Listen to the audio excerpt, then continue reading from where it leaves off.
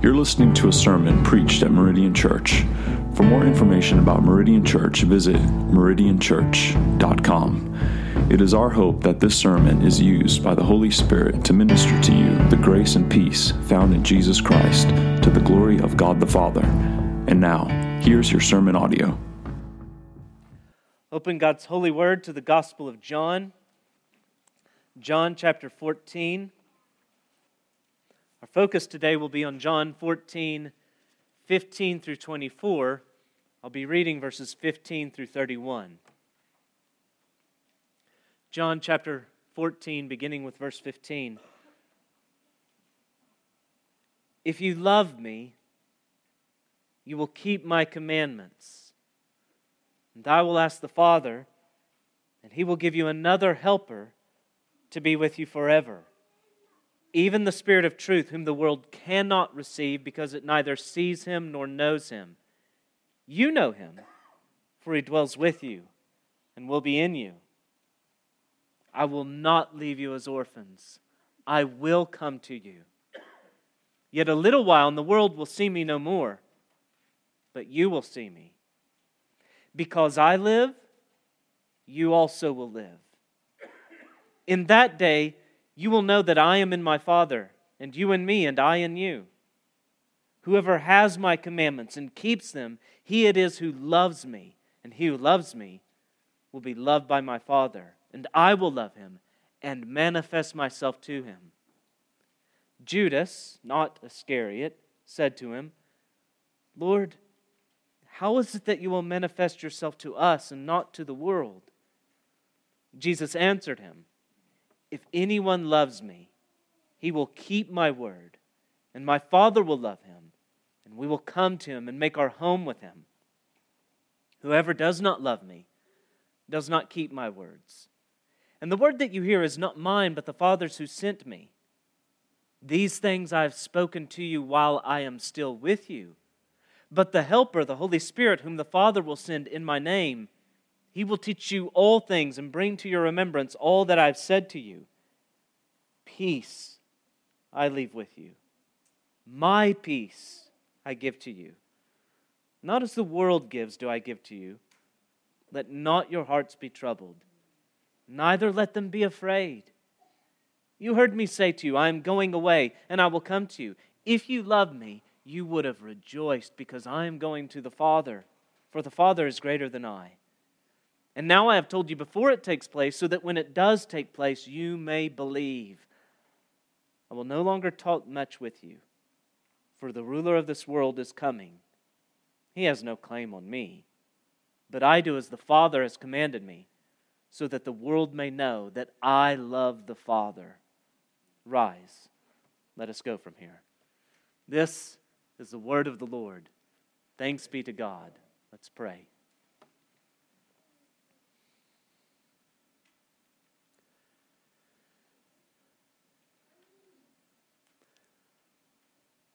Holy Father,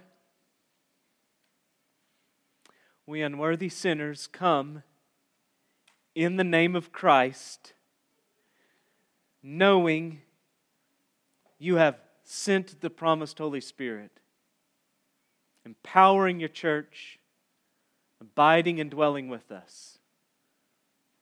But in the name of Christ, who intercedes for us, we plead that your Spirit would work freshly today, comforting your saints, convicting sinners, to the glory of Him in whose name we pray. Amen. Beginning with John 13, we find ourselves in the upper room on the eve of Jesus' betrayal and arrest. They've gathered for the Passover. Jesus has washed the disciples' feet. He's dismissed Judas. And then it is as though He pours out His heart to the disciples, or rather, we might say, He pours out His heart for the disciples. And we refer to this portion of Scripture that runs from, well, it's introduced by chapter 13. It runs chapters 14 through 16, really, and And I would even include chapter 17, where we have Jesus' high priestly prayer, and we see all the same kind of themes involved there as being part of this unit. And we refer to it as the upper room discourse. And we too, as Christ's disciples, if you're truly His, you find yourself in this upper room. And it's as though Jesus is taking the broken bread of His body and dipping it in the blood of the new covenant and giving us these sweet gospel morsels for us to partake of. There's a unmatched intimacy and communion that not only they, but we have in this upper room. And I'd encourage you as we go through these chapters in the weeks ahead to take time yourself to read the upper room discourse as a whole. Chapters 13 through 17. Read them again and again. And I think you'll begin to see not only the themes that are developed and sustained without, but also more and more how they relate to one another. And so as you read this discourse, don't simply be content to know what Jesus is saying, but think to yourself, why is He saying it, where, and when He's saying it? What's the relationship between these truths? For instance, the meaning of verses 15 and 16 is pretty plain, just in isolation. If you love me, you will keep my commandments. That's pretty clear. And then the promise of the comforter, the helper, another helper in verse 16. We see this, we understand this, but why are these two truths placed next to one another? Is this just something like Jesus' last will and testament where He's sharing something of His wishes and bequeathing certain gifts towards us, and there's not a reason necessarily for the order, it's just the way things are listed? Or is there a logic for why we go from, if you love me, you will keep my commandments, and I will ask the Father, and He will give you another helper? These two themes recur throughout our passage this morning. They are related. They dominate this whole passage, and there's an interchange between one and the other. But before we ask how they're connected to one another, let's ask how they're connected to what Jesus has been saying. Why does Jesus begin to speak of loving Him and obeying His commandments and the promise of the Holy Spirit at all at this point? How does this relate to what we've seen in verses 1 through 14? In verses 10 and 11, Jesus spoke of His works. And then in verse 12, He goes on to speak of the works they will do. So the first thing I want you to see is the link between the works that they are to do and obeying His commandments. Surprisingly, Jesus says they will do greater works than He does. But this is not in competition to Jesus. The reason they will do these greater works, He tells them in verse 12, is because He is going to the Father. So it's because Jesus is at the right hand of the Father that they do these greater works. And as the discourse as a whole makes plain to you, in the rest of the New Testament, the reason they do these greater works is because they are the works of the ascended Christ in His people. They're not doing greater works in competition to Jesus. Their works are His works in them. And the works that Jesus did, we've seen throughout John, are works given to Him by His Father that testify to who He is. His works bear witness to who He is. And now their works will bear witness to who Jesus is. Jesus received His works from the Father, verse 11. Believe me that I am in the Father, and the Father is in me, or else believe on account of the works themselves. So by the works, they were to understand the Father is in Christ, Christ is in the Father. The works demonstrate this, and this is the way Jesus spoke of it in John 5:19. Truly, truly, I say to you, the Son can do nothing of His own accord, but only what He sees the Father doing. For whatever the Father does, that the Son does likewise. So Jesus does the works that He does in obedience to the Father. At the end of this chapter, Jesus will say, I do as the Father has commanded me, so that the world may know that I love the Father. The works which we are sent out into the world to do that testify of Christ are the obeying of His commandments. They're synonymous. In John 17, Jesus will pray, as you sent me into the world, so I have sent them into the world. Jesus is sent out into the world, and in the power of the Spirit, in obedience to the Father, He obeys the Father and demonstrates His love for the Father in His mission. And what you're seeing here is that we are sent out by Christ. And by the power of the Spirit, we testify to Christ, obeying His commands, and thereby demonstrate our love to Christ. So that's something of the connection of why it is we go from let not your hearts be troubled, and everything that He says in 1 through 14, building up to that point where He says, my works, your works. Now, if you love me, you will keep my commandments. Let's look at the words themselves. If you love me, you will keep my commandments. That truth is radical for two reasons. For what it says about love and for what it says about Jesus. It's a radical statement for what it says about love. It's counter to the world's concept of love. If you love me, you will keep my commandments. Piper writes, Jesus shatters many common notions. For example, one notion is that commandments and love don't mix. You don't command someone you love. You don't tend to love someone who commands. Commanding connotes military hierarchy, not relationships of love. We tend to think that commanding restricts winsomeness and willingness both ways, and this is often true.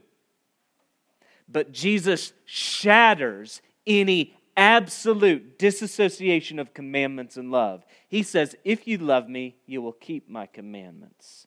Thinking in terms of commandments and obedience did not stop Jesus from enjoying the love of His Father, and He expects that our thinking of Him as one who commands will not jeopardize our love relationship with Him either. There are many earthly relationships, whenever you're dealing with one who has authority, where obedience to commands is essential to demonstrating love. And you want to see how crazy it gets whenever you want to try to ignore that. Just look at children-parent relationships in our culture that try to ignore that truth and where it goes. What's shocking here, though, that's just shocking enough for modern ears. But what's so stunning here is the absoluteness of it. No exceptions. If you love, you will keep my commandments. There are instances with an earthly authority where love will disobey. Here, no exceptions. And you can begin to sense the reason underlying that in the word my. If you keep my commandments, that's radical. Now we've gotten into what this says about Jesus. Moses gave commands, but he didn't say, my commandments. They were the Lord's. Jesus obeyed His Father's commands as a man. He gives men commands as God. There are no exceptions. If you love Jesus, you don't improvise. Jesus doesn't care for your spontaneity. He doesn't want your creativity. It doesn't matter how original your sacrifice is. Just obey. And this is liberating. He's not calling for you to be something. You simply need to be faithful to His commands. how crushing it is to a child when they think they need to perform and become something. Our Heavenly Father doesn't put that weight on His children. He just simply asks that we obey His good word. Note the way we get at the authority Jesus assumes here in this way. Jesus said all the law hangs on these two commands. Love God with all, love your neighbor as yourself. Earlier in this room, Jesus said, a new commandment I give to you. See, the same authority. My commandments I give. That you love one another just as I have loved you, you also are to love one another, 13:34. And now He's telling them, obey His commandments to love one another. And they do that as an expression of loving Him. He's calling for them to love Him by loving one another. He's calling for them to obey the two great commandments upon which all the law hangs. He's calling for them to love God, Him, and love one another. Commandments are never contrary to love. Never.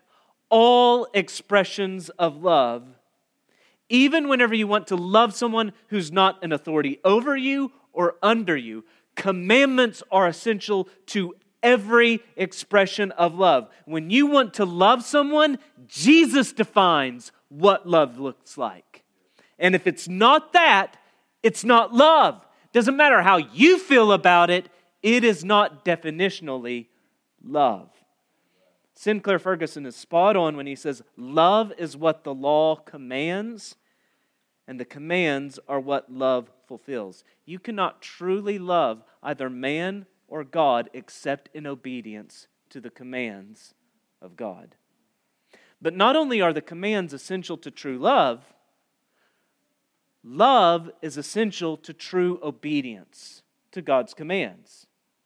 Love underlies and is the motive behind all true worshipful obedience. No matter how great the outward action is, no love, no obedience.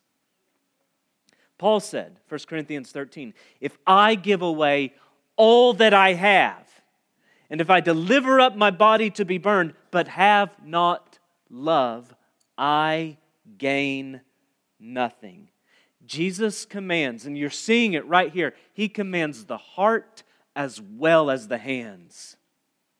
He's Lord of all. He demands all. He's worthy of all. He demands heart as well as hands, and hands without heart are disobedient hands. This is the kind of obedience Jesus is after. Psalm 40 and verse 8. I delight to do your will, O my God.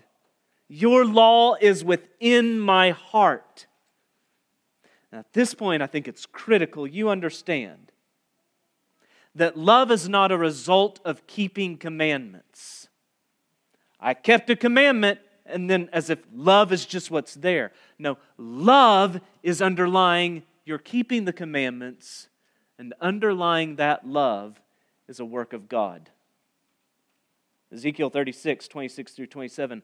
I will give you a new heart, and a new spirit I will put within you. I will remove the heart of stone from your flesh and give you a heart of flesh, and I will put my spirit within you and cause you to walk in my statutes and be careful to obey my rules. That's the source of this love. We love because He first loved us. Jeremiah 31:33 speaks of Yahweh writing His law in the new covenant on our hearts. And so with that, I think you can begin to see, it's not unnatural to go from, if you love me, you'll keep my commandments, to promising the Holy Spirit. You see Spirit writing the law in the heart, you begin to, is that why these two are there? You're not certain, but all you know at this point, I just want you to see, that's not an unnatural change of subject. But is that why the subject has changed? That's another matter. come to the second theme, verse 16. I will ask the Father, and He will give you another helper, or as I said, I will maintain throughout this portion of John the translation, comforter, another comforter. Before we look at how the two themes we have in our passage relate, first we're answering how do they relate to what Jesus has said. So now we've come to the second theme, how does it relate to what Jesus has been saying in 1 through 14? I see two connections at least. First, Jesus has been speaking again and again of going to His Father. 13:33, 14:2 and 3, 14:6, 14:12. And it's from this position of having returned to His Father, it's from that position, verse 16, that He asks the Father for this comforter. That's the first connection. Second, Jesus here is comforting them. 14:1, let not your hearts be troubled. He's telling them He's going to leave them, but He's comforting them now, promising another comforter. So let's take up each of these more fully. First, the Spirit is given because of Christ's heavenly intercession. I will ask the Father, and He will give you another comforter. Because of Jesus' finished work, He sits at the Father's right hand, and He asks the Father so that the Father gives the Holy Spirit, another comforter. The Spirit is the gift of the Father and the purchase of the Son. He's the gift of the Father and the purchase of the Son. The reason the Son can ask for the Holy Spirit on their behalf is because of the work He's accomplished. The Spirit is the Son's purchase, the Father's gift. And this helps you understand why sometimes you read that the Father sends the Spirit. Sometimes you read that the Son sends the Spirit. Sometimes it'll be right in the same passage that the Father and the Son send the Spirit. John 15:26. When the Helper comes, whom I will send to you from the Father, the Spirit of truth who proceeds from the Father, He will bear witness about me. John 16:7. Nevertheless, I tell you the truth. It is to your advantage that I go away. For if I do not go away, the Helper will not come to you. But if I go, I will send Him to you. So the Father sends the Spirit in the name of the Son. And the Son sends the Spirit from the Father. He is the gift of the Father, the purchase of the Son. And He's given to them as the King James has it, New King James has it, as another comforter.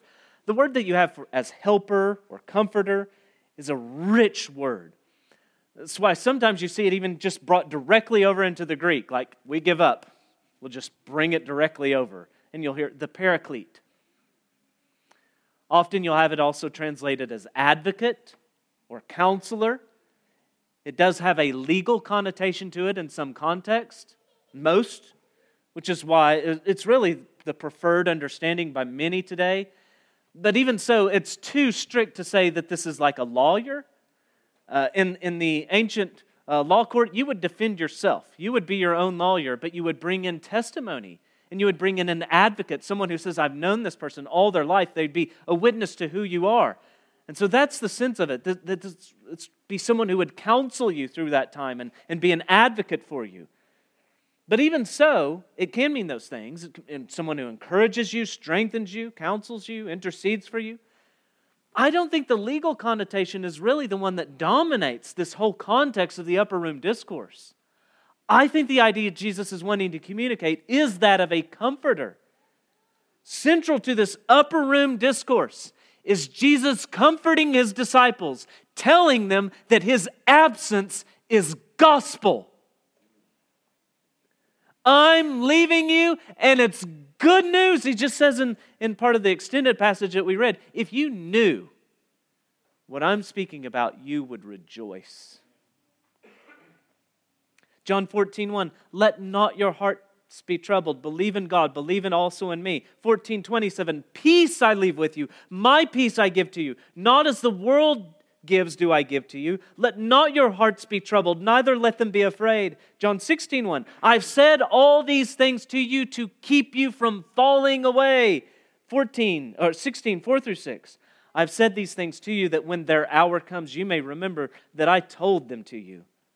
I did not say these things to you from the beginning because I was with you. But now I'm going to him who sent me, and none of you ask, where are you going? But because I've said these things to you, sorrow has filled your heart. 16:33. I've said these things to you that in me you may have peace. In this world you will have tribulation, but take heart, I have overcome the world. So again and again, throughout this discourse, Jesus is comforting and strengthening his disciples, and he's telling them, I will leave you, but I will not leave you without another comforter.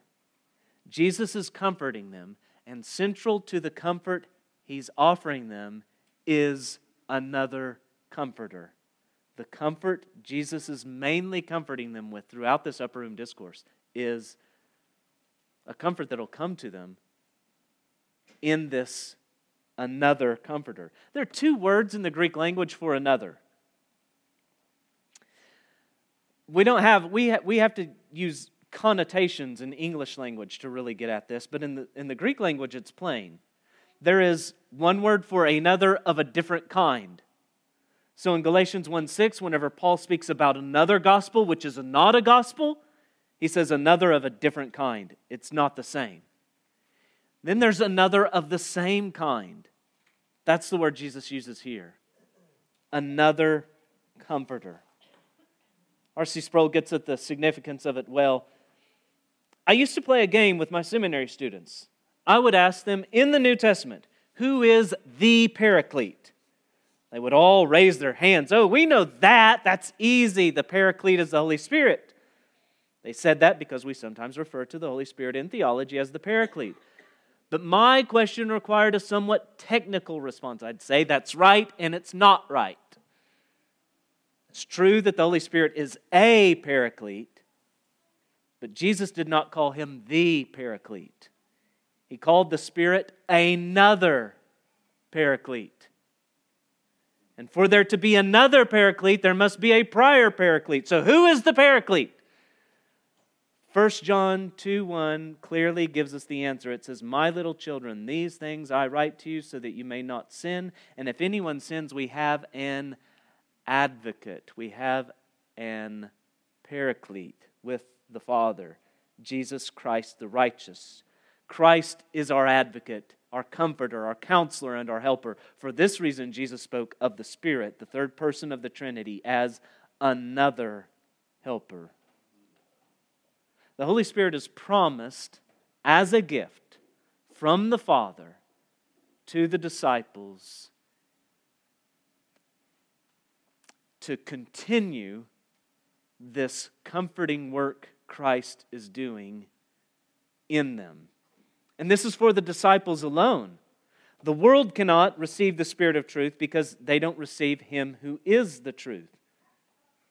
The world cannot receive Him because it neither sees Him or knows Him. They don't see or know the Holy Spirit. This is demonstrated they don't see and know Christ. They don't receive the Spirit of truth because they reject He who has just proclaimed that He is the way, the truth, and the life. This world is blind to Jesus, it's blind to the Holy Spirit. It's odd though, isn't it, verse 17, to speak of not seeing the Spirit? They don't see the Spirit. John 3, Jesus likened the Spirit's work to the blowing of the wind. Here Jesus says they don't see the Spirit clearly. This is referring to a spiritual perception and a spiritual knowledge of the Spirit. And that is critical for what Jesus is going to say in just a second. So keep that in your mind. But the disciples, as they receive the Spirit, they see and they know the Spirit dwells with them and in them. The world doesn't see or know because the Spirit doesn't dwell with them or in them. And understanding this, we can see why it is that Jesus then says to them, I will not leave you as orphans. But then He goes on to say, I will come to you. What does Jesus mean, I will come to you? And three options have been put on the table.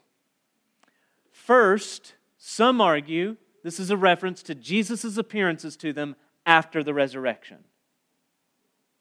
That's one option. Others go back to verse 3, where Jesus said, I will come again. And there it clearly has reference to His return at the resurrection.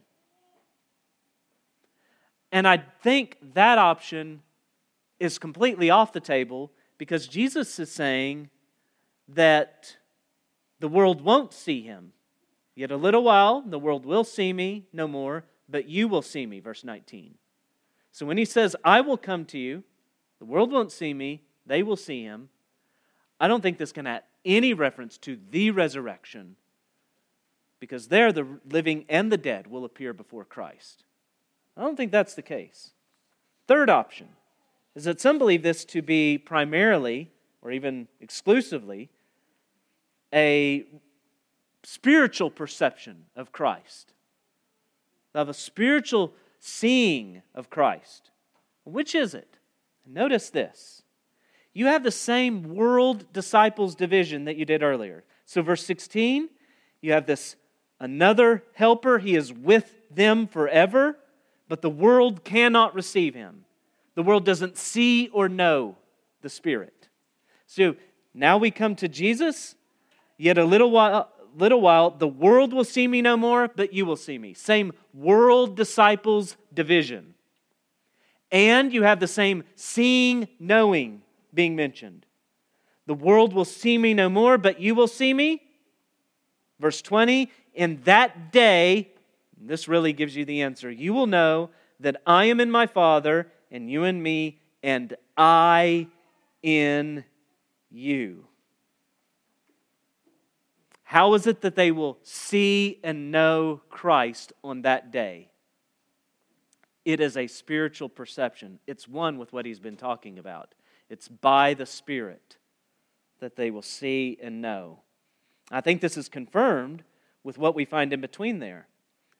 Because I live, you also will live. Why is it that Christ's resurrection means our own? It's because by the Spirit, the living Christ indwells us so that His resurrection is ours. We are not put into a long-distance union with Christ. By the Spirit, we are put into union with Christ so that Christ Himself indwells us. We live because Christ lives. Paul says in Galatians 2:20, I've been crucified with Christ. It's no longer I who live, but Christ who lives in me. Romans 8, 9 through 11, Paul connects these dots. He shows how the Spirit's indwelling is Christ's indwelling. And what this means for life now and life in the bodily resurrection. You, however, are not in the flesh, but in the Spirit, if in fact the Spirit of God, you should think the Father, dwells in you. Anyone who does not have the Spirit of Christ does not belong to Him. So He's the Spirit of the Father, He's the Spirit of the Son. Listen to what he says next. But if Christ is in you, if you have the Spirit of Christ dwelling in you, you have the Christ of the Spirit dwelling in you. But if Christ is in you, although the body is dead because of sin, the Spirit is life because of righteousness. If the Spirit of Him who raised Jesus from the dead dwells in you, He who raised Christ Jesus from the dead will also give life to your mortal bodies through His Spirit who dwells in you. Whenever Jesus said, I will not leave you as orphans, I will come to you, He wasn't promising a short return visit. I'm going to leave you.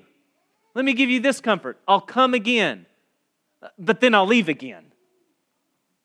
He gives the Holy Spirit forever, and in giving the Holy Spirit forever, He gives Himself forever to be with us, to know Him and to see Him. By the Comforter, He remains our comfort. This is the comfort Jesus is giving. I will give you another comforter, and by that another comforter, I give you the comfort of myself. I will not leave you. I will come to you. The comforter, the comfort comforts us with is Christ. There is no other comfort. And He doesn't give us the comfort of Christ long distance. He brings Christ near. Saints, this is your comfort, Jesus. And this is the another comforter, the Spirit. Jesus lives, you have the Spirit, you have Christ Himself, you have the Father. Because the Son is not physically present, but is at the right hand of the Father, having accomplished His work, because of this, you have the Trinity. You have God. He is with you. Now, those are our two themes. Loving God, keeping His commandments, the giving of another comforter. Seeing how they're related to what Jesus has said, how are they related to one another? Are they related? How are they related? Be patient. Jesus will build up to that answer in verses 21 through 24. But notice that Jesus, at this point, just notice this, He returns to the first theme. Whoever has my commandments and keeps them, he it is who loves me. Do these relate? Well, whenever He sandwiches the promise of another comforter with the same truth, I think we should take that as strong assurance that we need to be going forward thinking they got to relate. How do they relate? The first thing we see, Jesus puts forth this same kind of test, if you will. A test to run, not to become a disciple. If I pass this test, I'm a disciple. I love Jesus. It's not the kind of test that you work to pass. It's the kind of test you run to determine, to identify. Who are those who love Jesus? And the answer is those who keep His commandments. And then you have truths concerning the person who this test identifies. Those who love Jesus, the Father loves them. And Jesus loves them. And He manifests Himself to them. Now you start to see the connection. Manifest meaning see, know. So, if you love me, you keep my commandments. And those who love me, the Father loves them, and I love them, and I manifest myself to them. Judas not Iscariot. You wonder how many times he had to make that qualification. Judas not Iscariot, he sees something of the connection. He's putting the things together. Verse 22.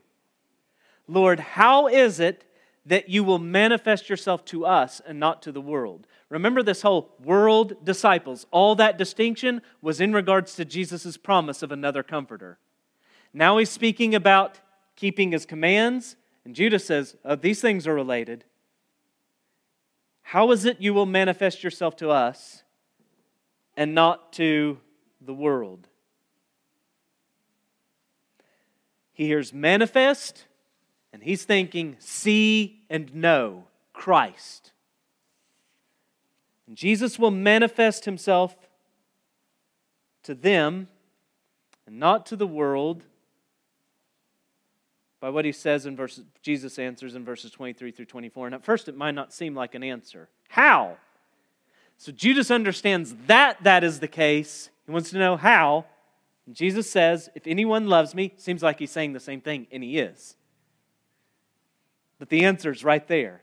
If anyone loves me, he will keep my word, and my Father will love him, and we will come to him and make our home with him. Whoever does not love me does not keep my Father's word, and the word that you hear is not mine, but the Father's who sent me. You see the same division. Those who love the Father and the Son, verse 20, and those who are loved by the Father and the Son, in verse 23. Verse 24, those who do not love Jesus, they do not keep His words, and thus in not keeping Jesus' words, they're not keeping the Father's words. Because those aren't just Jesus' words, they're given to Him by His Father. Same division. Those who love and those who do not. And for those who love and keep Jesus' words, they have this promise. The Father and the Son will make their home with him. Verse 23. How is it that the Spirit will manifest himself? How is it, that the Son will manifest himself to the disciples? How is it that the disciples will see and know Christ? And the answer is by the indwelling Spirit.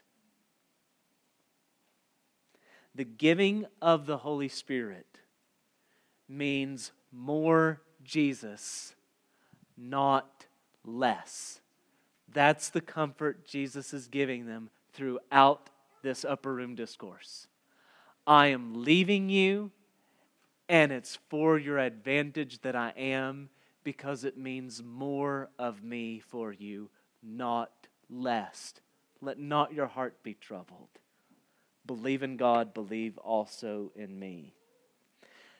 Now, as Christ is manifesting himself to his disciples, this means not only seeing more of Christ, but it also then would include understanding Christ's commandments as part of Christ being manifest to them.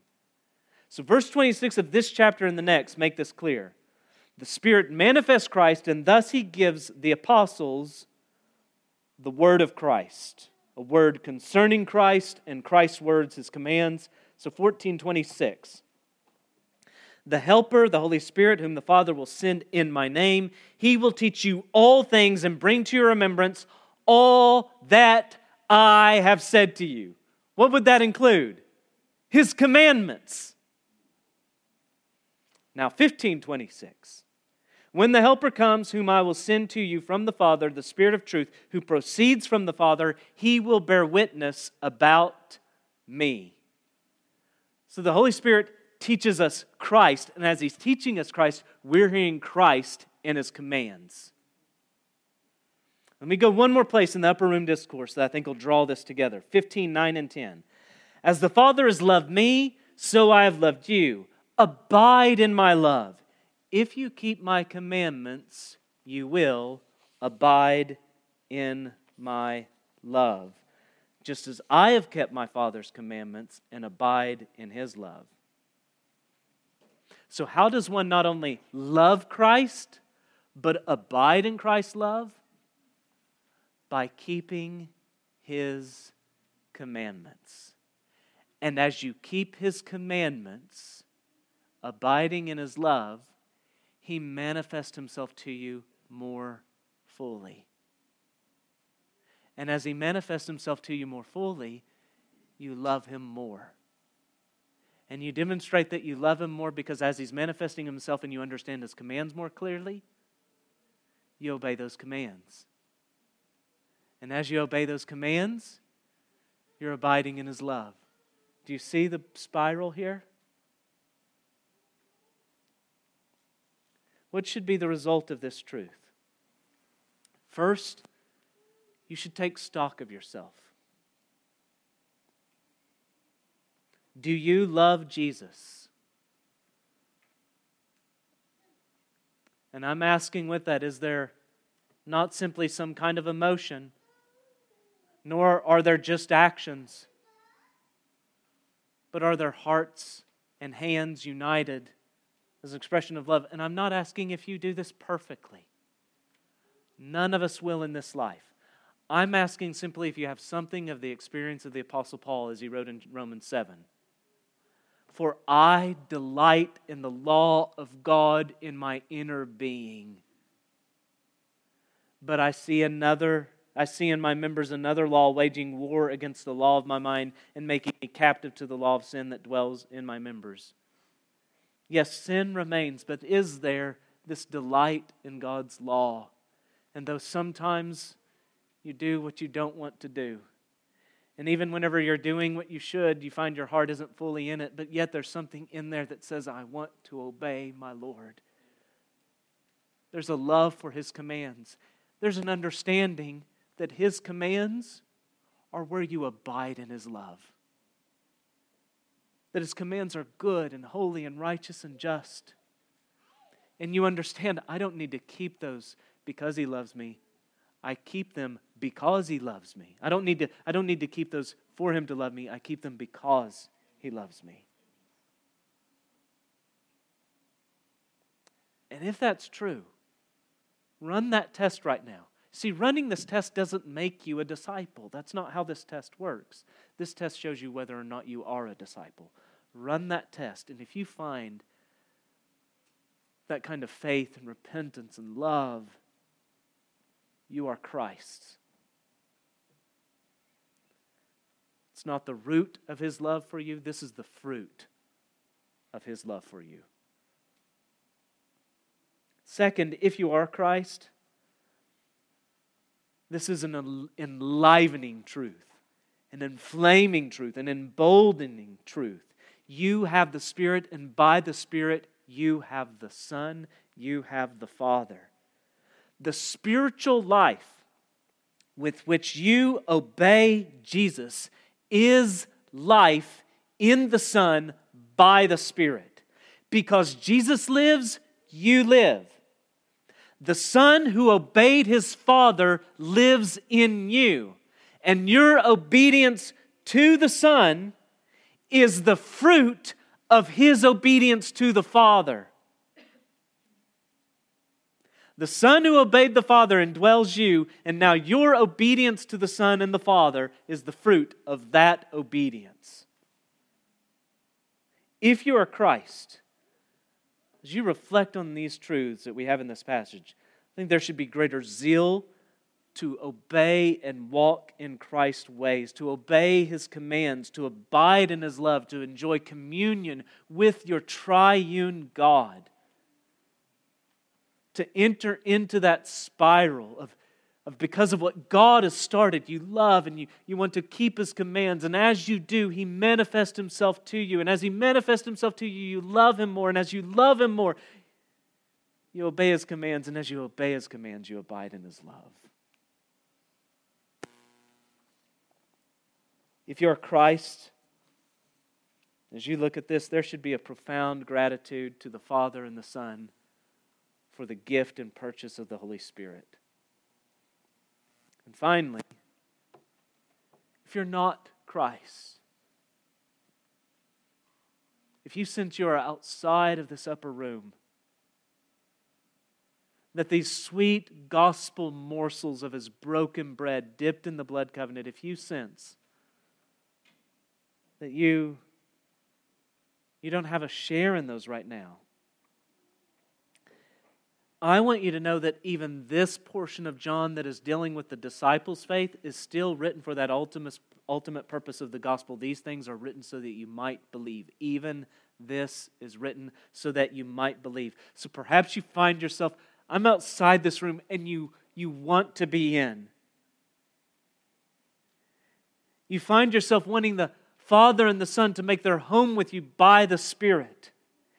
You know the Spirit isn't dwelling within you, but you long for Him to. You know you've broken Christ's commands, and you sense that deserves judgment, and you sense it does justly.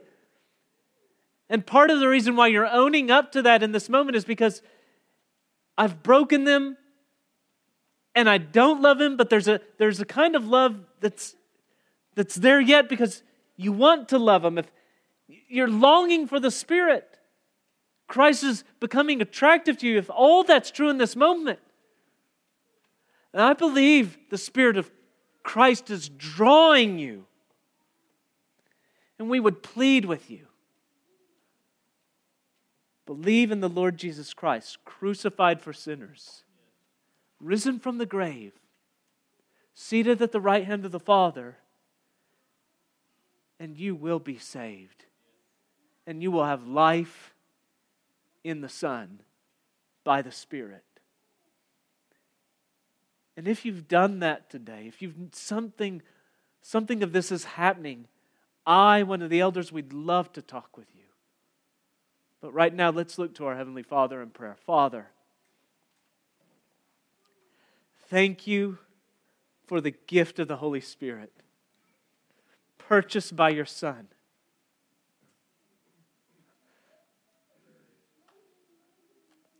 The guarantee of our inheritance until we acquire possession of it. How certain can we be that we will be fully conformed to the image of Christ and all things will be made new. What a down payment you've made. You've already given us yourself.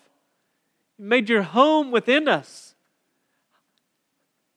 Oh, what comfort there is here, Father. Forgive us when we are troubled and when we doubt. And bring us back to this place in awe that you've given us another comforter.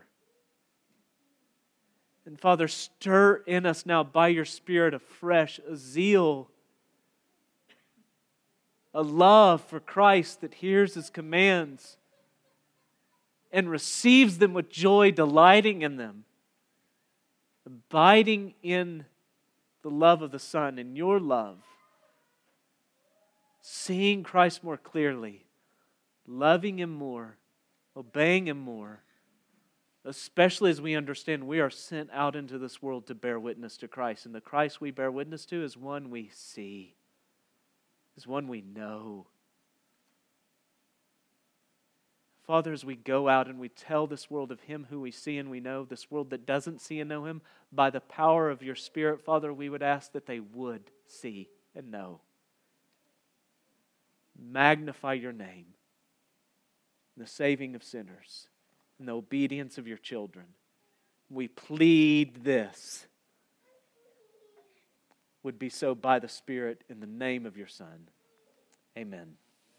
Thank you for listening to this sermon audio from Meridian Church. Please feel free to share this resource with others. We only ask that you do not alter the content in any way. Again, you can find more resources at meridianchurch.com.